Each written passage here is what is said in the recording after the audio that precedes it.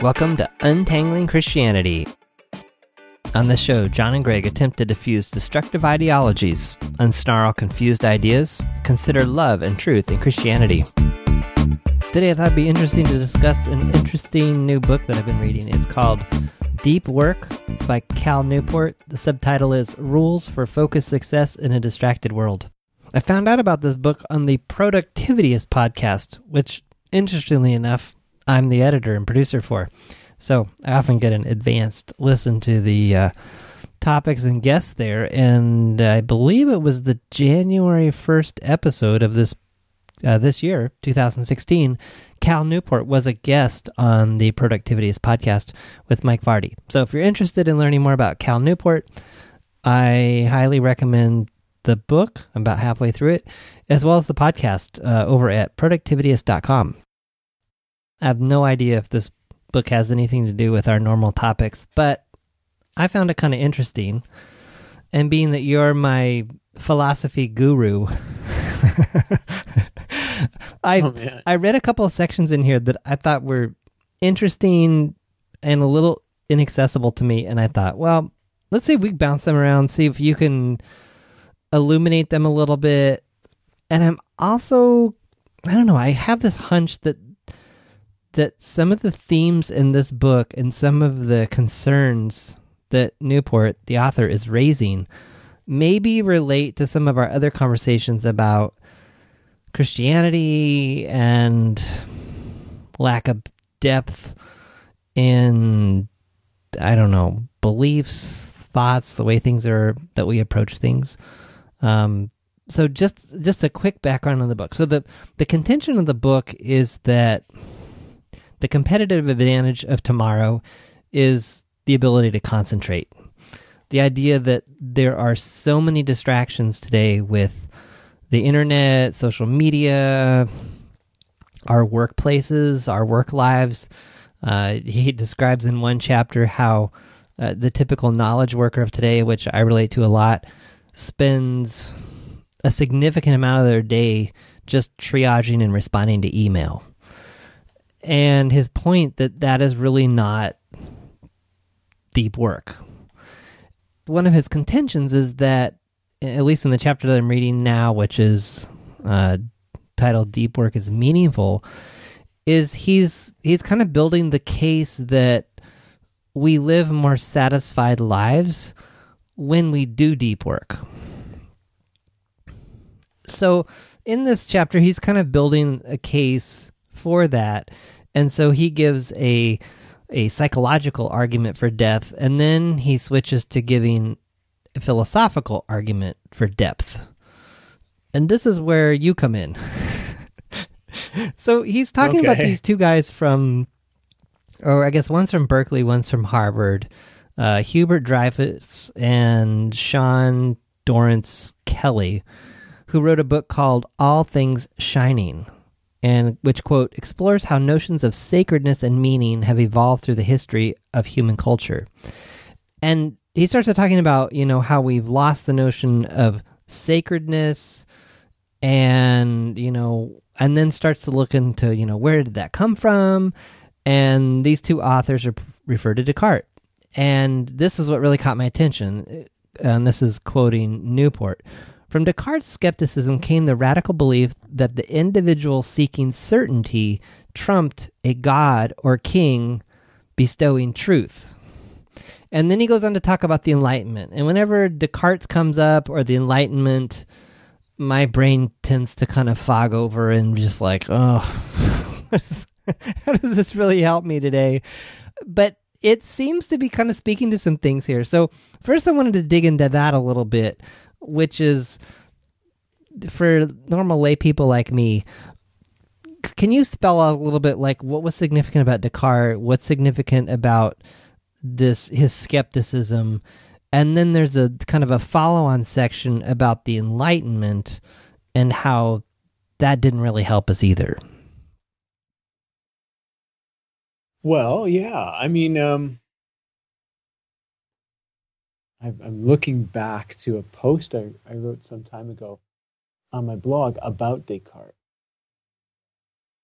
So I'm happy to read some of that. That might actually be so. Yeah, bring it in. Okay, so we've got this idea in philosophy. We've got some broad categories in Western philosophy. I'm always talking about Western philosophy. Eastern philosophy, I don't know a thing about, and I don't claim to ever be talking about it. So it's always Western philosophy. So it's the European, and then ultimately, North American as well. Once North America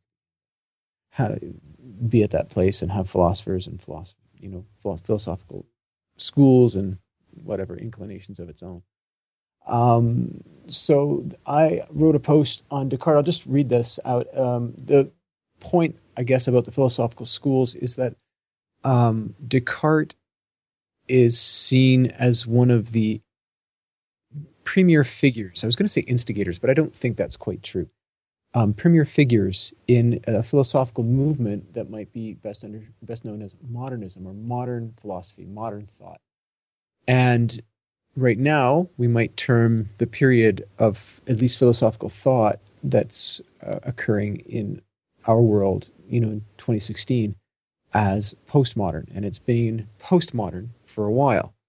And before modernism, there were sort of maybe there were ancient mindsets and other sort of, these are very, very broad categories. But anyways, so that said, I'm just going to read you from this. We'll see how this works. I think this should be okay. The poster boy for modernist thinking is René Descartes. A French mathematician and philosopher, Descartes is famous for the conclusion, I think, therefore I am. But the problem that precedes this conclusion and the method he used to solve it are what interested me most in this post. Through his studies and travels, Descartes found that people held all manner of contradictory beliefs. Nor did the number or education of the people who believed something guaranteed the truth of it. In contrast, Descartes observed that in mathematics, the proper use of reason guarantees certainty about our conclusions. And so he decided that reason properly applied could grant certainty in other areas of life. So he's a mathematician, and he's working from this notion that mathematics always works. You get certainty with mathematics. Yet when he goes through his daily life and he sees people who are well educated or not, or he sees a number of people who hold a belief that seems to be very sketchy, and yet there's a lot of them that think this way. So how can we correct this?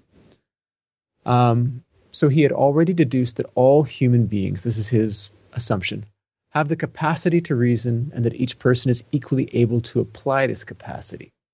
So with the right method and enough practice, human beings could not only know things truly, but could even master the natural world, living happier and even longer lives. So this was kind of his big thing, mastery over the natural world. So is the conclusion from this too that we can approach everything with certainty? Yeah, he would say so. But of course he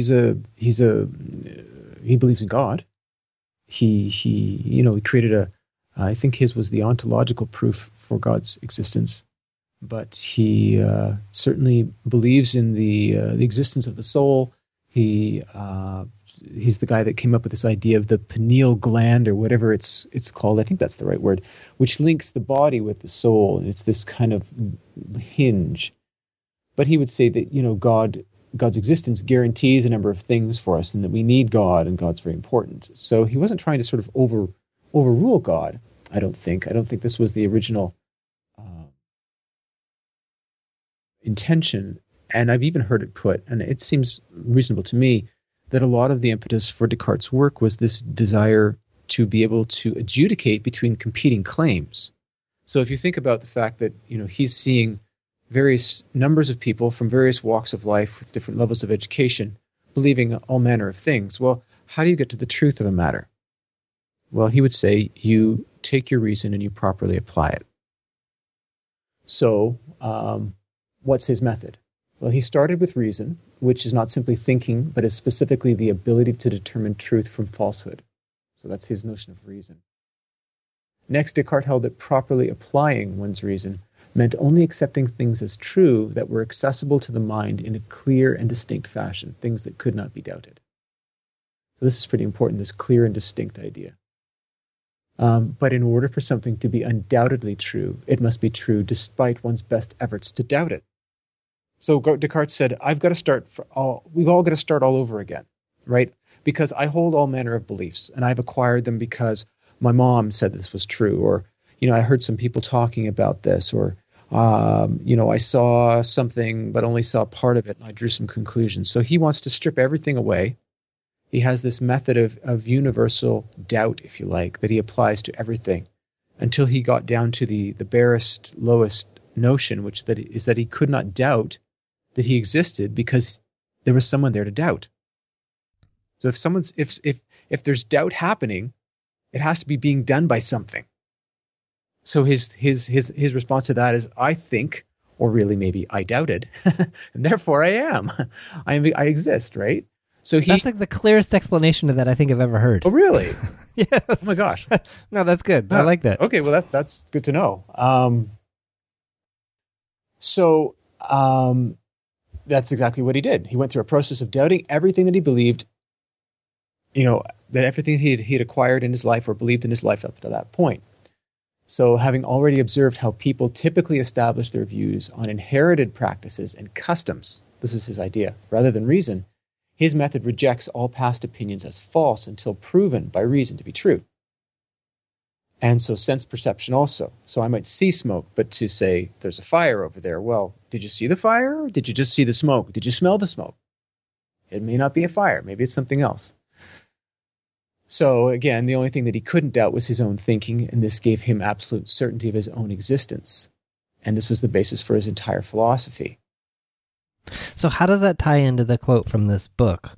From Descartes' skepticism came the radical belief that the individual seeking certainty trumped a god or king bestowing truth. I don't feel like I completely understand the last part of that. Sure. Bear with me a second.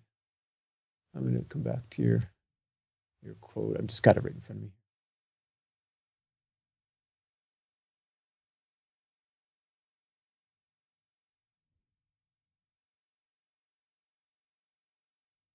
Oh, there at the bottom of the page, yeah. From Descartes' skepticism came the radical belief that the individual seeking certainty trumped a god or king bestowing truth. Well, I mean, I think it was the empowering of the individual, right? To be able to think and to be able to come up with true understandings. But yeah, I mean, some of this is this distinction between, is trust something that is earned or is trust something that is given? If trust has to be earned, then you're going to have to prove to me that you're right, first of all, and I'm going to use my better judgment to determine whether it's so or not. If trust has to be given, well, then I'm just going to go along, right? I'm just going to take this is truth, and I'm going to take it and say, oh, this is truth, and I'll go with that. So I think what's coming out of Descartes', they're calling it his skepticism or his, maybe this project of universal doubt. And there's more to it than that as well. Like Descartes would say that we can see things from this sort of neutral perspective. We can become a neutral observer. And we can be, so, before he talked about, or I mentioned about this whole thing about customs and whatever the other word was, that we understand things based on our past perceptions that may or may not be true. Well, if we have, if we can reject that, or if we can push that aside, then we're going to try to work towards knowing these things for ourselves and knowing them in a more, I guess, objective fashion. We can be, as Descartes would say, I don't know that he would, I guess he would say that, and it would be pretty prominent in his thinking that there's a sort of neutral position that we hold. And so we can be not affected by our past prejudices and habits and customs and things like that. So, yeah, I mean, I think that that's part of the glory and the terror of the Enlightenment, is it put human beings in a much more central spot. But I don't think that that's necessarily, like, if you're asking me from a Christian perspective, if there's something wrong with that, I think that what had tended to happen and what we saw before Descartes, with Luther and people like that is, and the Protestant Reformation is, hold on, the church, there was only the Catholic Church at that time, so it's the Church, says, if you purchase this indulgence, then you will help get your relatives out of purgatory faster. And this was a way for the Church to make money on the basis of doctrines that were entirely sketchy. But, of course, the Church made tons of money because the people can't read. How do they know the doctrines? Or even if they can read, how are they in a position, not being educated, to be able to assess these things and then not having these skills? So the critical analysis that is taking place within this Cartesian model, I think, is absolutely essential to, if you like, a Christian way of being. But on the other hand, yeah, it can certainly be a basis for, it changed the starting place, if you like. And I think maybe that's too bold a statement. A specialist in modernist philosophy or in Cartesian thinking might cut back against me, but I would say by and large, the modern philosophy and the Enlightenment movement changed the starting place. But I don't think that it did that inappropriately, because I'm not sure how human beings can start any place other than with themselves. So I think the rest of this, the following part to the quote that we've read a couple times, it ties into Enlightenment. I'm kind of curious, like, what you do with this part. So continuing to quote Newport, the resulting Enlightenment, of course, led to the concept of human rights and freed many from oppression.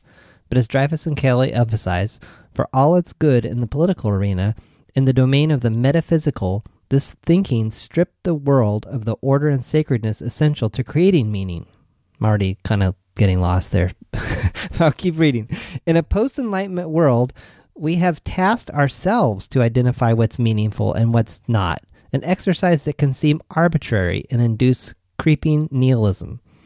So I'm curious about that. Like, we've talked a lot about, like, how do you, discern things correctly? So I think that ties into some of our past conversations. Yeah. And then he's quoting Dreyfus and Kelly, and he says, quote, the Enlightenment's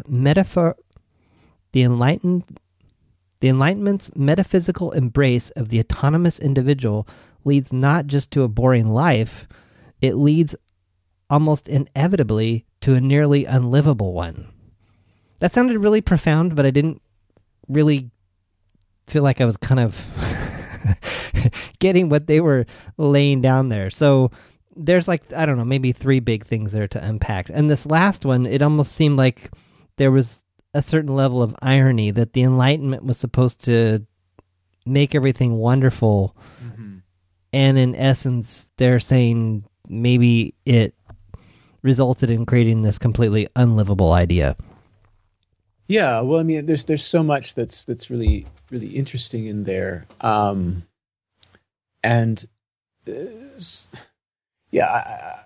think I would agree that in certain ways, when he writes that it's removed the sacredness from the world, and it's removed some of the mystery, and it's, how did this happen, or why does this work? Well, because God makes it work, and that can be very soothing. It can be very, I don't know if I'd call it liberating, but it can certainly, it removes from me the necessity of understanding things. And for me personally, that's absolutely crazy making in certain areas of my life, because I need to understand things if I'm going to have a sense of ownership or, do action and response, proper action and response relative to those things. If I don't understand them, then I'm just stabbing in the dark, and few things are more frustrating than that. But of course, I'm in 2016, and Descartes was writing back in the 1630s, 40s, 50s, 60s. So a long, long time ago, and even further back before that, when we had these uncontested notions that everything that happens is somehow divine. And so there's this kind of degree of mystery, there's this degree of moreness with the world. And I don't think this is something that anyone who lives in any form of modern society or culture can relate to. I just don't think we've lost that. And I think that there are certain things about that are sad, but I think that also, I would kind of cut back against what they're saying, and that in that next sentence, in a post-enlightenment world, we have tasked ourselves with to identify what's meaningful and what's not. An exercise that can seem arbitrary and induce a creeping nihilism. Well, I think that that's the way it is. In other words, that is part of what it is to be a human being. And I think to have given that up is to approach matters in a way that we never were supposed to, at least from a Christian perspective and a biblical perspective. What's a creeping nihilism? What does that mean? Well, that we have this terrible sense, and it may be kind of low-lying and not really prominent all the time, that nothing matters in the end, that nothing's worth anything, that there really is no meaning at all, that life's not worth living. And so, we have this, what's it all for? And I think that this is part of this all or nothing thinking. Like, either God makes the stars move and made you get up in the morning and made me say this, or God's nowhere to be found and there's nothing divine anywhere. And I think both of these ideas are ludicrous. I mean, they're two ends of the spectrum, sure. But really, like, would you want to live in either one of those worlds? I mean, maybe God does make everything move, and maybe I am a puppet. But I'm certainly not, But we don't get to choose. We're just living in the world that we have. Well, we are, but I think I have a sense of making my own choices. And I have a sense of things not going the way that they should sometimes, and a sense of things also sometimes turning out the way that I think and hope they will. And so I think that in the world of living and acting and suffering, that there is... I don't know. I think there are threads of connectivity that would link together between me desiring something, me acting towards that thing, and that thing being realized in part or whole or however much it's realized. And in the other end of the spectrum, to say that God does not exist at all, I think that he's saying more than that. I think he's saying that it's not just that God doesn't exist, but that because God exists, that because, let's say, someone concludes that God does not exist, that there is no meaning whatsoever. And I think I would agree with many atheists who would say that's, they don't agree with believe in God and they don't think life is meaningless. And I would say, yeah, I agree with you, right? I don't need to have this notion of God for my life to be meaningful. I just don't believe that. So I would disagree with Christians who would say that, one of the reasons for atheists to become Christians is so that their lives will have meaning. I think they've got meaning already, but so, and I think the other piece too, that last sentence, the Enlightenment's metaphysical embrace of the autonomous individual. What does this all mean? Okay. Well, this metaphysical, so this idea that they can't, Descartes starts off with something that he can't prove. So he does go through this interesting process and get to the conclusion, I think, or rather, I doubt. I'm doubting. So there must be a doubter. That's me. Therefore, I exist. And I would say, yeah, I think that's a sound conclusion. But the idea that you on your own should be doing the thinking. So this idea of the autonomous individual, it's just me against the world, and I'm supposed to, that's how it should be. I don't know about that. I think that communal efforts towards understanding the world, communal engagement with the world, these are highly important. And part of what it is for me to be me is to have a certain community. If I all of a sudden lost my family, I lose a very great deal of my identity. Right? I'm not just sad. My identity has changed. And part of my sadness is due to the identification of the loss of that identity. So these are things that don't really impact Descartes because he wants to rule out everything that's not certain. So sense perception, what I see, what I smell, what I taste, what I feel. Right? And then the whole idea that reason trumps it all. Like if we're dealing with mathematics, if he's using mathematics as a rule, it's pretty clear that things like the imagination, memory, and experience, these don't matter as much. And I would say, I'm not sure how you get there. Right? I'm not sure that mathematics is the ultimate template that we should be using to formulate how human beings exist in the world and how they should be interacting with the world such that they can understand it better. Mathematics is one way of seeing things. It's not the only way. stories are incredibly powerful. They're not very mathematical. And so, I'm not saying anything that many, many, many, many philosophers have not said, and certainly in more concrete and compelling ways than I'm saying them. But there are a lot of flaws with what Descartes has done. And so when they write their metaphysical embrace of the autonomous individual leads not just to a boring life. So yeah, you are on your own, and it becomes a very devoid of some of these things. They've said this kind of idea of sacredness, but there's also just creativity, imagination, experience, taste. Can something to do with a fantastic meal alter the way you see the world? Can it offer some true insight into the world that can't be mathematically quantified? I think so. I've certainly had some wines like that. And yet, I don't think that can register on Descartes' scale. So in that sense, yes, it's boring, right? So it's not just that it's not sacred, it's that it loses a whole bunch of what it is to be human. And they go on and say it leads to almost inevitably to a nearly unlivable life. And I think, well, yeah, because it's stripping us down to this sort of pure intellect. But I don't think it's even pure intellect. I think it's a mere intellect. And then it's this whole idea that I can be a neutral observer when in reality, I'm very much attached to the things and committed to certain things that I believe and committed against other things. And those commitments aren't just things that I need to get rid of and cleanse myself of. They're actually valuable in terms of that whole knowing process. So I'm very committed to the idea that children shouldn't be abused. It's not just an intellectual proposition for me. It's an ethical one that I would actually stand up and enforce. I have a commitment to certain things. So I don't know, how much does that help? No, that fleshes it out, yeah. So, and then I'm curious to go on a little bit more on the next page by the way, if you've got Deep Work by Cal Newport, we've been on pages 86 and 87.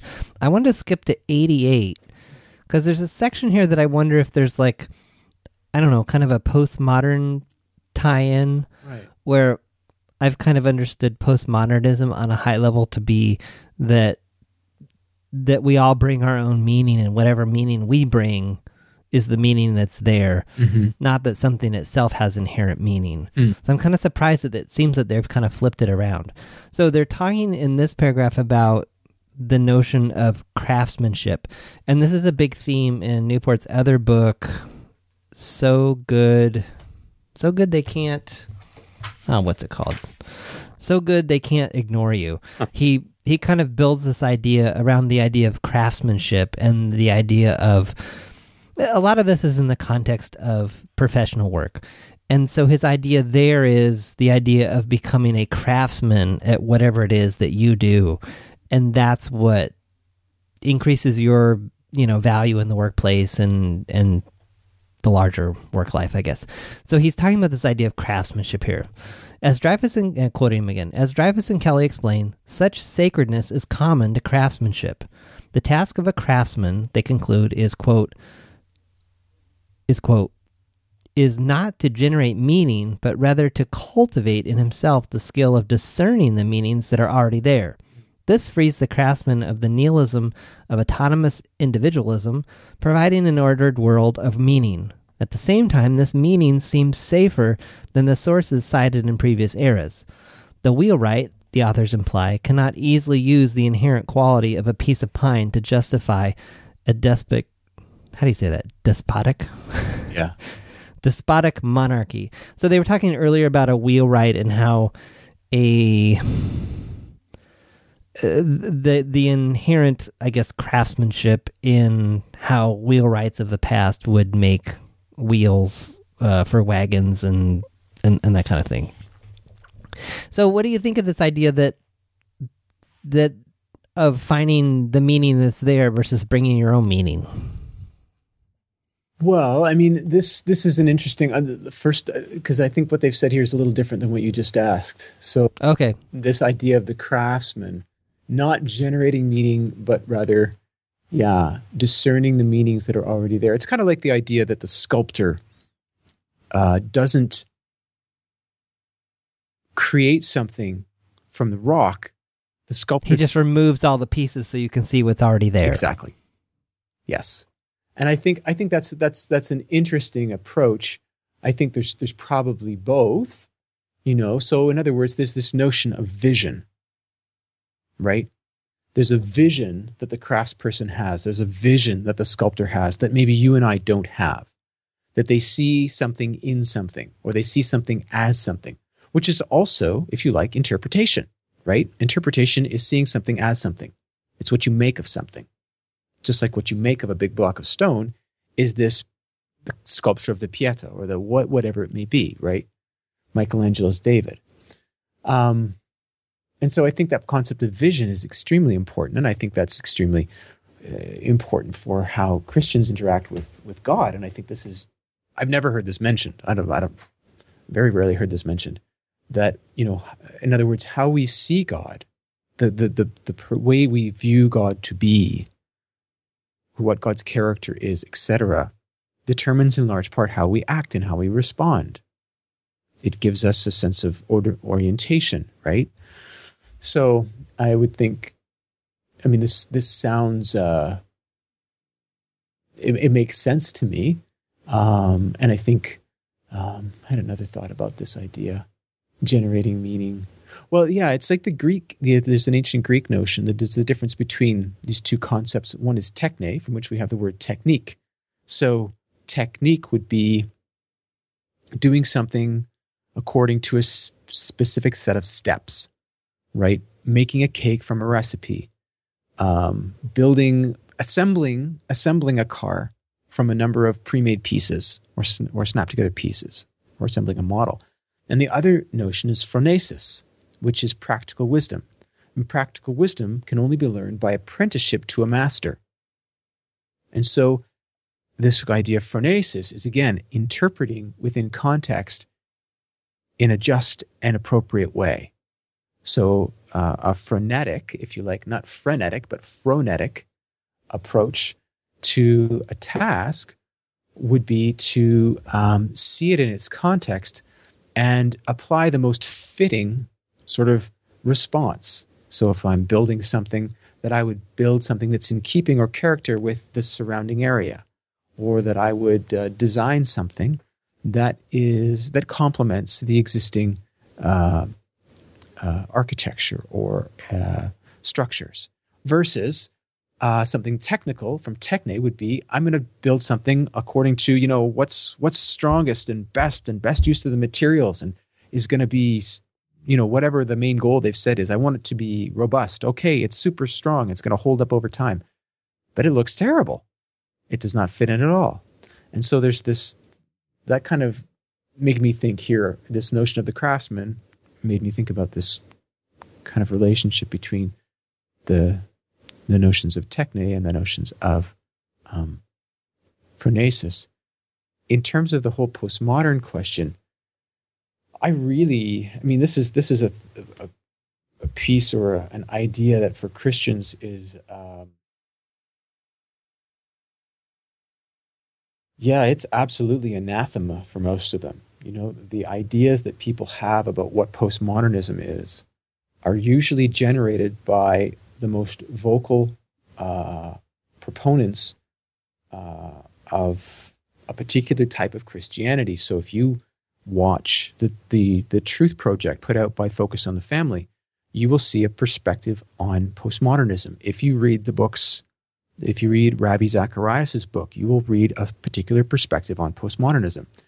And then, if you chose to keep reading and to look a little further afield, you might be very shocked to read books by people who are extremely credentialed, far more credentialed than Ravi Zacharias, or the fellow who, his name's escaping me right now, who introduces and talks you through the Truth Project video. And they have notions of postmodernism that are vastly different. Vastly different. So I think some of the basic notions that the postmodernism brings, it's not so much a philosophy as a mindset or an orientation. And it essentially has taken in and lived with modern thinking and this whole idea of neutrality and doubt and the preeminence of reason and these other notions long enough. And it's ingested them and said, you know what, I've got a stomach ache because this stuff isn't good for me. There are some real problems here. And there are things really that just aren't true. So, in other words, it's not just that it doesn't work, it's that it's untruth. It's dishonest. You know, and it was never intended to be that way. Descartes was not trying to pull the wool over people's eyes. But there's a huge dishonesty to it in that it promises truth and doesn't deliver. It's not just, oh, you know, you need to tweak this. It's, this project doesn't work. So I like, you know, if we're going to talk about postmodernism, one of the books that I find to be quite helpful, I still have some issues with it, but Jamie Smith's Who's Afraid of Postmodernism is a really, really good work, and it's super helpful. And he looks at postmodernism from the perspective of three French thinkers. You know, he's got this little cute line in here. I think it's actually the first title of the first paragraph, chapter, which is the devil from Paris? And he talks about, you know, so it goes on to talk about these three thinkers, Jacques Derrida, Jean-François Lyotard, and Michel Foucault, and looks at the three perspectives that they bring in terms of postmodernism. So you have, you know, something like Derrida saying there's nothing outside of the text, and that everything is interpretation. And of course, for Christians, this is, you know, red flags go up. Well, if everything's interpretation, there's no truth. And of course, that's not what he's getting at. What he's getting at is interpretation is a part of everything you do. You are always interacting. You don't have this sort of pure relationship with information or with anything. With your experiences, you're always interpreting your experiences. The Bible, you're always interpreting the Bible. Even if you're relying on somebody else, that's an interpretation. It doesn't mean that it can't have value. It just means you have to back away from what Descartes was saying, which is that you've got what could be called the thing in itself. You've got the pure, unadulterated goods. You've got the truth, and you can have certainty about that. And ultimately, what someone like Derrida would say, or even better, someone like Paul Ricoeur would say, is that no, there will be conflicting interpretations.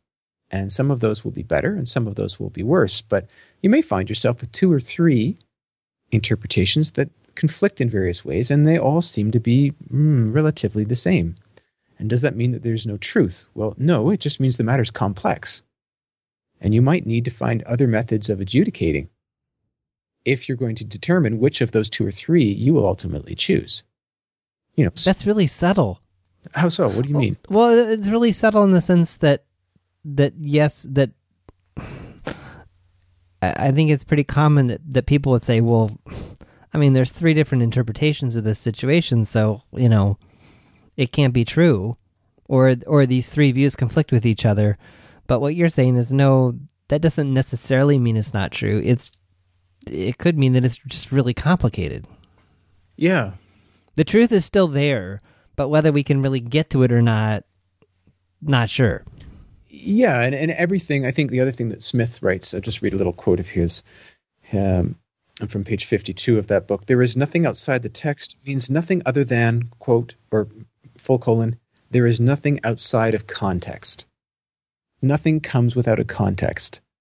And how we weigh up that context and how various contexts related to something interrelate with each other.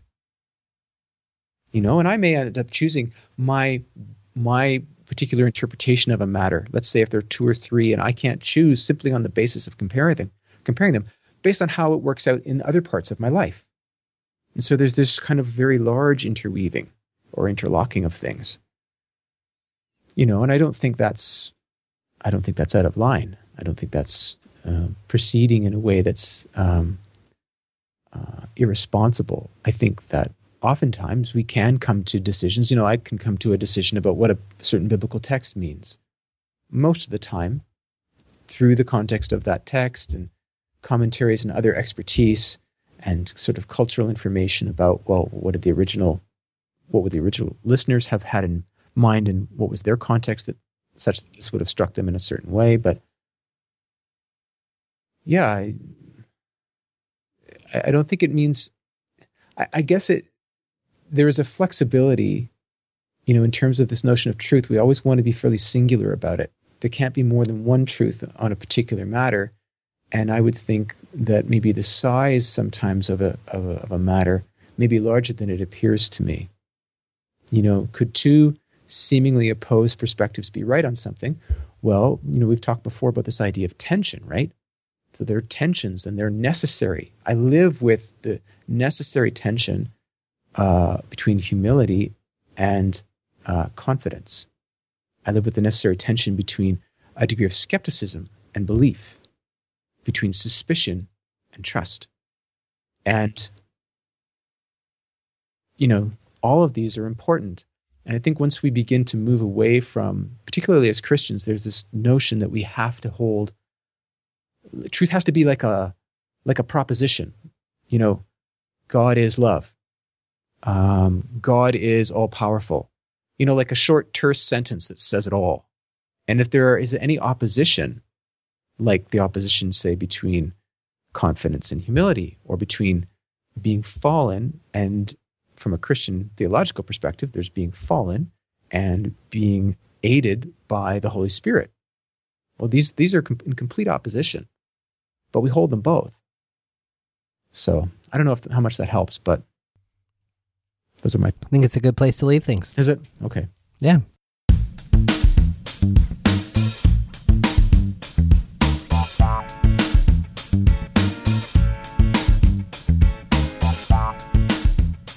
Thanks for listening to this episode of the Untangling Christianity podcast.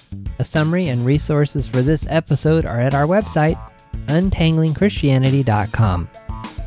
If you'd like to join our private Facebook group or reach us by email, send your request, questions, or even a simple hello to feedback@untanglingchristianity.com. Music on this podcast is provided by Kevin MacLeod at Incompetech.com and is licensed under a Creative Commons license.